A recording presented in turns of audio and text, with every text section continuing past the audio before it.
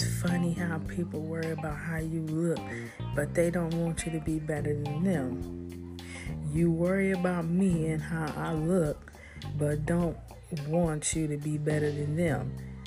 But if you look top tier, they really will have a problem.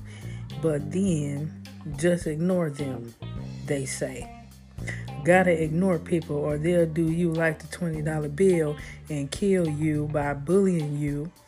Everybody wants you to be this glamour puss, and when you become this glamour puss, then they still not satisfied with themselves.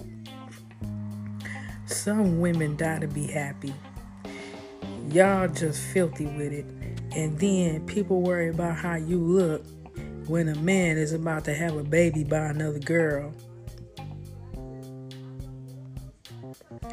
Sincerely, Breland Marie.